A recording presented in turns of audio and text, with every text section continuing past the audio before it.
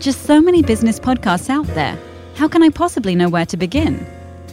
Here at Intrepid Business, we are about stripping away all of the usual boring fluff and instead focus on showcasing real people doing real business, achieving amazing things.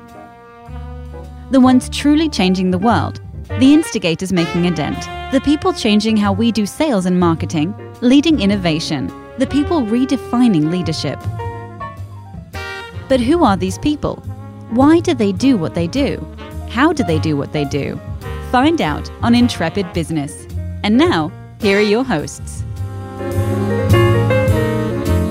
Good morning and welcome back to Intrepid Business. I am your host, Todd Schnick. Promises to be a very interesting conversation. I can't get enough dialogue and conversation going on this show about how to sell better and how to impact these business opportunities that we all come across. This promises to be a fun conversation. Say hello to my guest. His name is Hamish McKenzie. He is the co-founder of McKenzie Pitch Partners and is the author of a new book called Pitch. What You're Not Doing Makes All the Difference. So, Hamish, welcome to the show. Hi, Todd. How are you doing? I'm doing great. Thanks for making time to join me. I know you're very busy, and I appreciate you stopping by. Hamish, before we get into a conversation around this great new book, take a quick second. Inform the audience a bit about you, your background, and your company.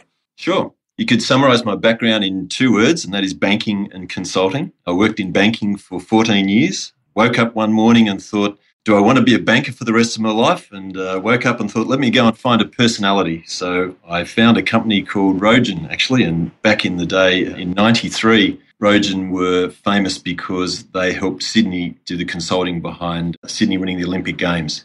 So even though I joined that company in 97, 4 years after they did the consultation, I'd like to think I'm absolutely responsible for Sydney winning the Olympic Games. But in that business, what Rogen did, they would get business people and teach them how to train and consult. And that's where I learnt a lot of my consulting and pitching experience. I worked with them for about 5 years.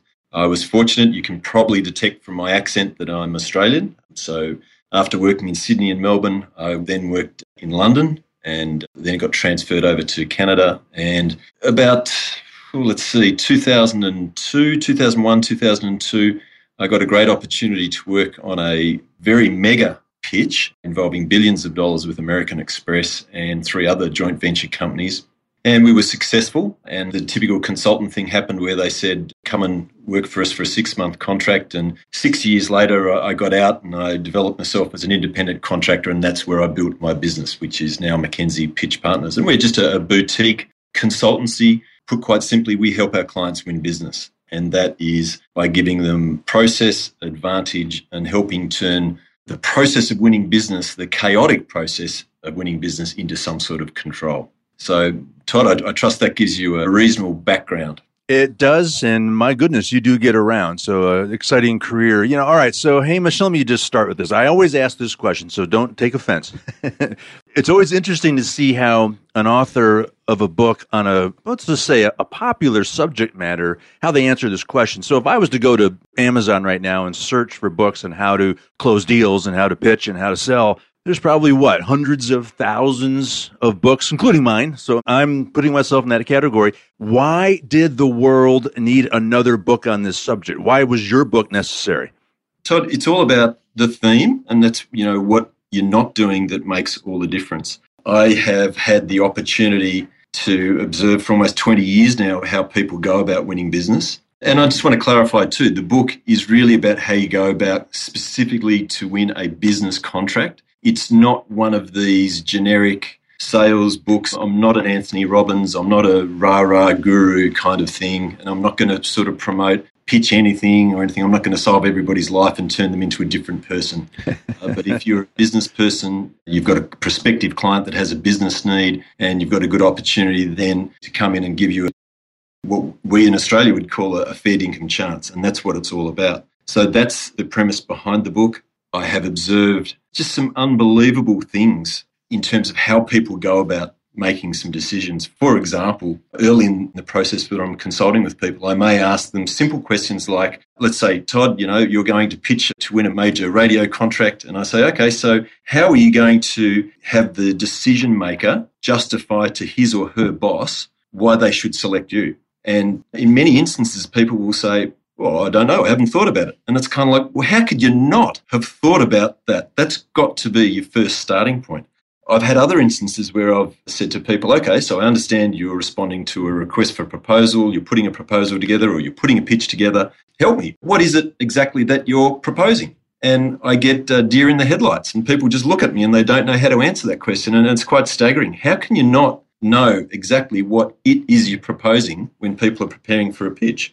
I get people who actually believe that a PowerPoint presentation, and they'll call it a PowerPoint presentation when it's not a presentation, it's slides, it's visual aids, but they'll refer to it because they actually believe that's the presentation. You know, if business was only that easy that you could just do a PowerPoint deck and slides, you could just email it. You wouldn't actually have to get into person. So that gives you an idea of some of the things that people don't do, or they're just thinking, the wrong way around.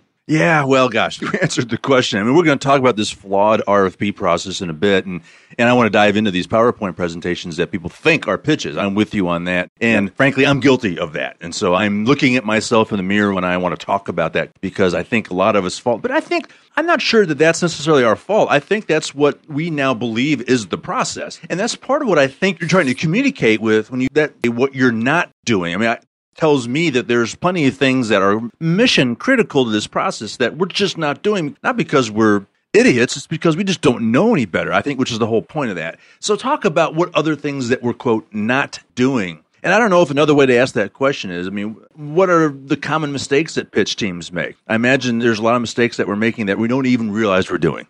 Yeah, I can talk about a lot of small things, but let's start off with some macro things around what people aren't doing. There's a famous US industrialist called William Demings, and he's got a fantastic quote that says, if you can't describe what you're doing in a process, then you don't know what you're doing. I had the opportunity to work with a household name, household brand, a very big American company, and I was with the president of that company, and I was with 25 leaders of that company. And I did an exercise with them and I said, okay, you're all the leaders. Let's say, hypothetically speaking, you have to be in control of a pitch. You don't have to put it together, but you have to be kind of captain, coach, and you have to know what's going on. What I'd like you to do is I'd like you to email me the steps involved, the number of steps and what those steps would be.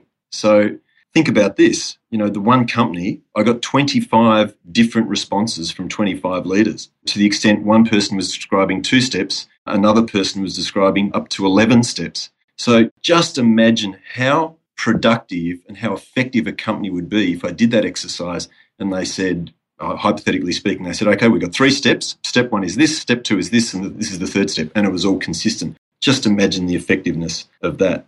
I find other examples of where organisations say do have a process, but it's a flawed process because it's based on a cut and paste principle. And think about that. A cut and paste principle, you're providing an answer to a question that you haven't even read the question. That's the basis of cut and paste. Another notion is you get a lot of organisations that have areas that put together proposals. So think about this. You have areas who are not client-facing, yet they're putting together the argument as to why you should win the business. Todd, if you were about to propose to a prospective lovely woman to get married, would you outsource that job to someone else? I think not. The client-facing salesperson's got to be fundamentally involved. So a cut and paste scenario there is very dangerous. Exactly. That proves your point. I mean, that's the point you're making, is that that's what we're doing. Yeah. And I look forward to the opportunity to talk about the RFP process, because that's another thing that, because of all the things that have gone on in the world for the last, say, 10 to 20 years, we have to have a more authentic and transparent process. But companies are responding to the RFP process not in a very efficient way at all. Well, what I want to get into after the break is, where's the problem with the RFP process? Is the generation of the RFP itself flawed in how people are putting them out there, or is how we're responding to it the problem, or is it a combination of both? And we'll get into that when we return from this break. Hamish McKenzie will return after this break. We'll be right back. This program is brought to you by Miles Finch Innovation, LLC, a creative consultancy that is passionate about ideas, imagination, and facilitating a culture of innovation. Miles Finch Innovation helps companies navigate the messy territory of corporate innovation. They're strategic thinking partners who can help you get unstuck and identify creative solutions to your toughest challenges. They also love to train and speak on the subject of creative leadership, Learn more about how they can help you at milesfinchinnovation.com. Miles Finch Innovation. Idea-centric. Strategically driven. Humanly conscious. All right, I'm back with Hamish McKenzie, co-founder of McKenzie Pitch Partners and the author of a new book, Pitch, What You're Not Doing Makes All the Difference. So, Hamish, let's continue that conversation around that flawed RFP process. You heard what I teed up before the break. Is the problem in the creation of the RFP in the first place, or how we're responding to it, or both? I think, Todd, it's something that has been institutionalized, and I think the people that are issuing the RFPs could be doing it much more effectively. I think the organisations that are responding to RFPs could be responding in a much better way. And let's look at some of the fundamentals of it. RFP. So isn't it funny that RFP is almost now an accepted word rather than an abbreviation? So you get people saying, oh, gee, I'm really busy at work. I'm responding, I'm working on an RFP. Well, the simple fact of the matter is they're not working on an RFP. What they're doing is they're actually working on the response to an RFP. Right. And a lot of people actually forget what RFP actually means, and it means request for proposal. So what they should be doing is saying, I'm actually working on a proposal. We got an opportunity to respond to an RFP, so I'm putting a proposal together. Now, as anybody who's had anything to do with an RFP, they'll know that the RFP these days are pretty much, it'll say something along the lines of, you flick through the RFP and you find the bit that really matters, which is details where provides the guidance to the proposal. And it'll say something like, in your proposal, please include at a minimum answers to these questions. What it doesn't do, it doesn't say, whatever you do, only answer these questions, because it is still a request for proposal. And I challenge everybody, you look up the definition of proposal and it'll be along the lines of solution to a need or solution to a problem. But when you look at some of these proposals that are issued in response to a request for proposal, you couldn't find what that solution is, because all they're doing is providing answers to the questions. Now, you've got procurement people and you've got commercial buyers issuing these RFPs, and clearly what they're doing is commoditizing the buying process, because they're using the RFP process as a negotiation tool. So they're trying to put everybody into the same level playing field. So they're commoditizing you. What I say is, don't let them commoditize you. Why would you want to let them commoditize you? So whatever you do, absolutely provide a proposal, provide a solution to the problem. So what we recommend our clients is a very simple structure that tells a story around a proposal. And if you think about this, Todd, as in terms of a structure, and that is your needs, our solution, addressing RFP requirements. Or you could call that third area RFP compliance, because it tells a good story. Because first of all, it's say, Todd, let me confirm I understand your needs, why you're going out to market to procure and purchase some product.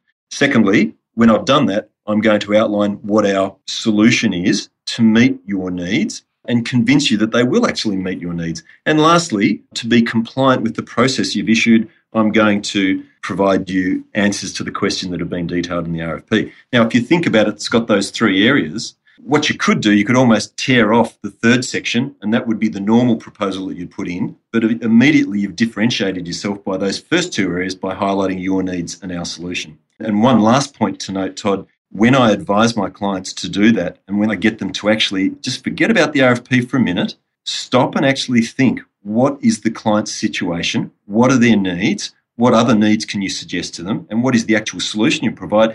You'll actually find when they come to responding to the questions that it doesn't take them very long to respond to those questions at all. I'm silently laughing, Hamish, because I've done it, and I imagine most of you listening to this have done this too, where that process of responding to the RFP is a mere act of scouring every word to say, what questions are they asking that I have to answer? And you completely ignore the main thrust of what that's all about. We've all done it. And frankly, I shouldn't be laughing. It's pathetic. And I guess making you aware of that fact that that's what you're doing. And that comes back to your tagline of what you're not doing, which is probably the real meat and potatoes of what that process is really calling for. Boy, it's going to get me thinking quite a bit here. Todd, you're absolutely right. And this is the scary notion. You put me into any company, and if I did an audit on their RFP responses, I would say, greater than 75%, 90% of times, they're just answering questions and they're not really providing a proposal.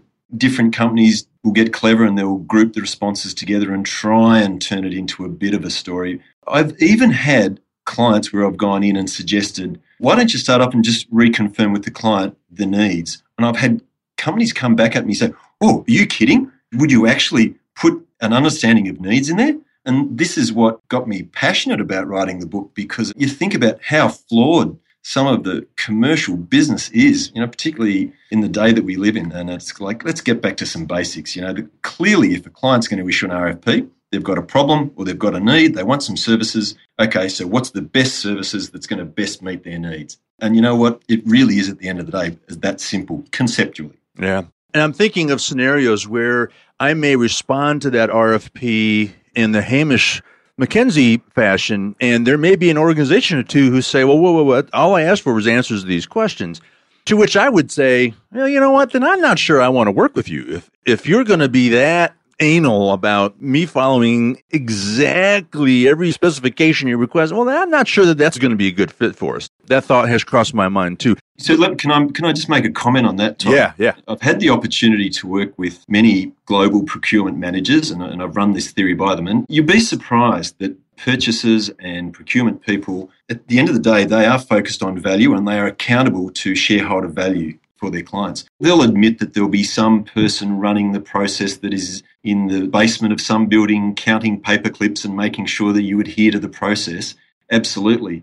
But if you act in absolute earnest and ethical behaviour to want to focus on what's important to the client and the stakeholders of that business, and that client doesn't want to respond, I couldn't agree with you more. Is that the organisation they actually want to work for? Because I'd be tempted, if I was a salesperson and I was getting that treatment, I'd go to my CEO and I'd get my CEO to call the other CEO and say, my salesperson wanted to find out your company's needs so we could provide the optimal solution ultimately for your shareholders. And you refuse to give us that. And I find too many salespeople, sales organisations, almost sycophantic, to use a word, to the RFP process, and they forget about what's important to the client and to the shareholder of that client. Well, Hamish, I'm going to steal your script there. That's brilliant. My bigger worry is that there are sales managers that won't let sales reps do that. I want to be sure, to empower them to be able to say to their management, to say, look, this opportunity is not affording us the chance to really shine here and demonstrate value here. I don't know this is worth pursuing. I fear there are some managers that wouldn't be supportive of that. And that's another problem that we would probably need to talk about. So, absolutely. There's a lot of managers that want you to pitch for anything. And it builds a culture of salespeople hiding behind RFPs. So it's a scary notion, because you confront a salesperson and they're proactively responding to an RFP. They've never met the decision makers before, never had anything to do with the client before, and they honestly think they've got a chance. I spoke at a conference a while back. I was on a panel and I had a guy ask a question and he put his hand up and he said, how do you get access to more RFPs? And I had to sort of say, look, I'm sorry, mate, I'm Australian, so I don't hold back any punches. But, what's your objective here? Do you want to win business or do you want to respond to RFPs? Right. And I said, get some meetings, go and take some clients out for lunch and start asking some questions about their needs. Forget about the RFP. The other thing of yours I'm going to steal is this RFP compliance notion. That's what we're talking about here. You're running a sales organization that's really a compliance organization. And when you do that, that's when you build this culture where a cut and paste mentality begins to thrive, right? That's the problem with that. Absolutely right. Couldn't agree more. Yeah. Interesting stuff. You say in the book that this RFP process does turn pitch teams into passive question answers. That's no doubt about it. What you outlined a few minutes ago was, in essence, the Hamish model, which is this pitch SSP process. And you went through it, I think. I don't know the audience necessarily understood that that's what you were doing. So once again, if you don't mind, just kind of walk through that model of what the pitch SSP process is. Sure. So SSP simply stands for strategy, story, presentation. And Todd, the scary thing about it is it just makes sense because you think about it. Your first step, and I encourage everybody to think about this, the book can give you an instruction manual from beginning to end of a major pitch. Even if you just looked at the book at a conceptual notion of understanding strategy, story, presentation along this line, in your strategy, first of all, understand is why should the client choose you? And that's got to be based on the fact that individuals make decisions, not companies. So what are the needs of the individuals and what solution I'm putting forward? And in one clear phrase, think newspaper heading, what the answer to that question is. For example, I worked on a pitch, I can't mention the name of it, but it involved billions of dollars in terms of taxpayer monies. And it was as simple as it's all about the balance between innovation and certainty. It was a technology pitch, but the government were very nervous about being too innovative and making mistakes. So the whole pitch was built around this argument. The reason why you will select this syndicate is because we will provide you comfort around the balance between innovation and certainty. And then the pitch developed around that. So that was step one, strategy. Step two is plan your story. And look, there's any number of ways that you can structure a story. My default structure is along the lines of what I've already suggested. If you think along this is 1, your needs, 2, our solution, 3, making it happen. Because it simply tells a good pitching story. Because the story works along the lines of, let me confirm I understand your needs. When I've done that, I'll present what our solution is and prove to you that that solution will meet the needs. And lastly, I'll provide you some assurance around making it happen. And that is providing assurance that the solution will deliver to meet your needs. Now, that's a pretty complete story rather than a bunch of information. So then the last step, which many people tackle first, which is the wrong way to go, is then the presentation. And the presentation is all about an experience. It's not about a bunch of PowerPoint slides. It's about an experience because people are looking at you across the table and Todd, they're checking you out and say, do I want to work with that guy? How comfortable do they make me feel? So if you think about it, if you think about putting the whole process together, I've done my homework as to why I should win the business. I've structured an effective story to tell it. So now I'm going to tell it with conviction and enthusiasm and passion. And could I just encourage everybody, presentation skills are great, but presentation skills are not going to help you win business. If we've got time, I've got a great story to tell you about that, which is a classic scenario where people have their wrong attention on presentation skills, but it's really a pitch methodology people need. Yeah, well, please share it. Okay, so I worked with and I've got to be careful here, I can't say the name of the company. Let's call it a professional services organisation, a very technical professional services organisation, one of the major 4 global players in their field.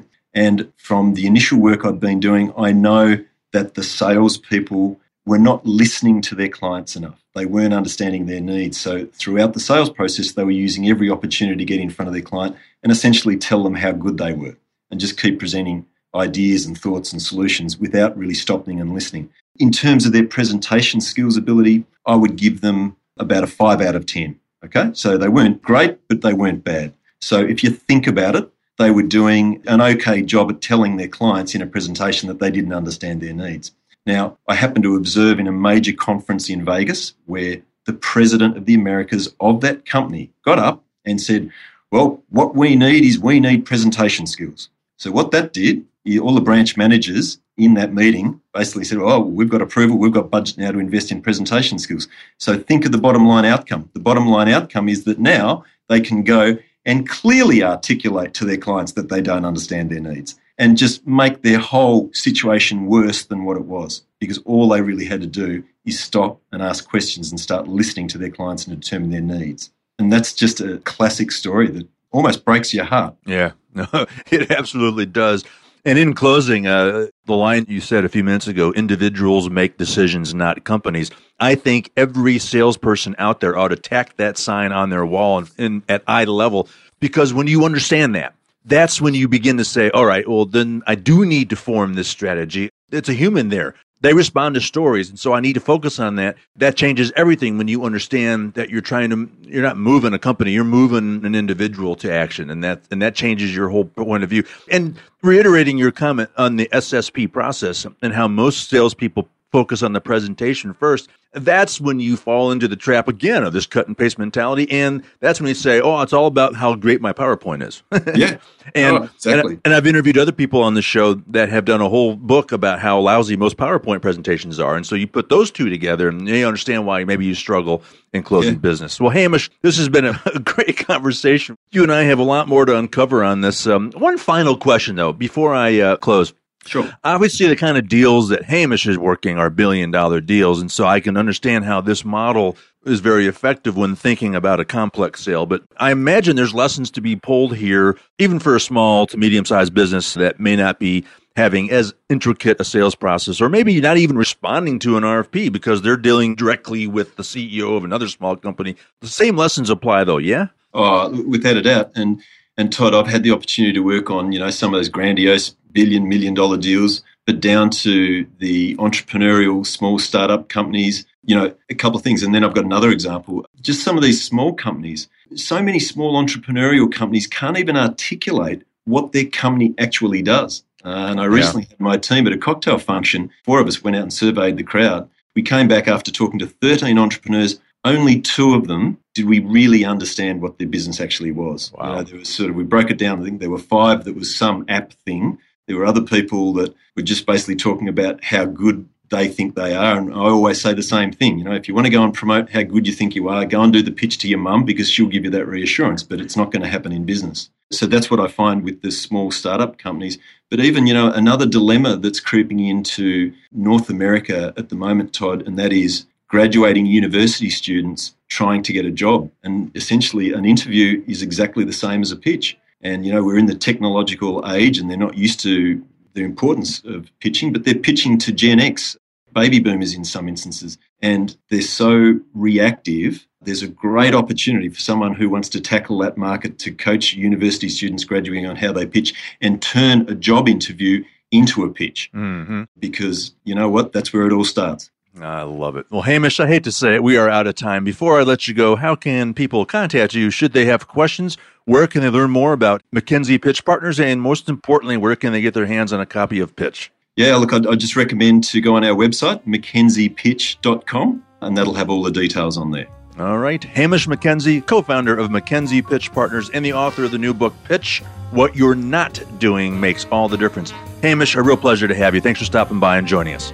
Thank you very much, Todd. Cheers. All right. Well, that wraps this conversation. Again, on behalf of my guest, Hamish McKenzie, I am Todd Schnick. We'll see you next time on Intrepid Business.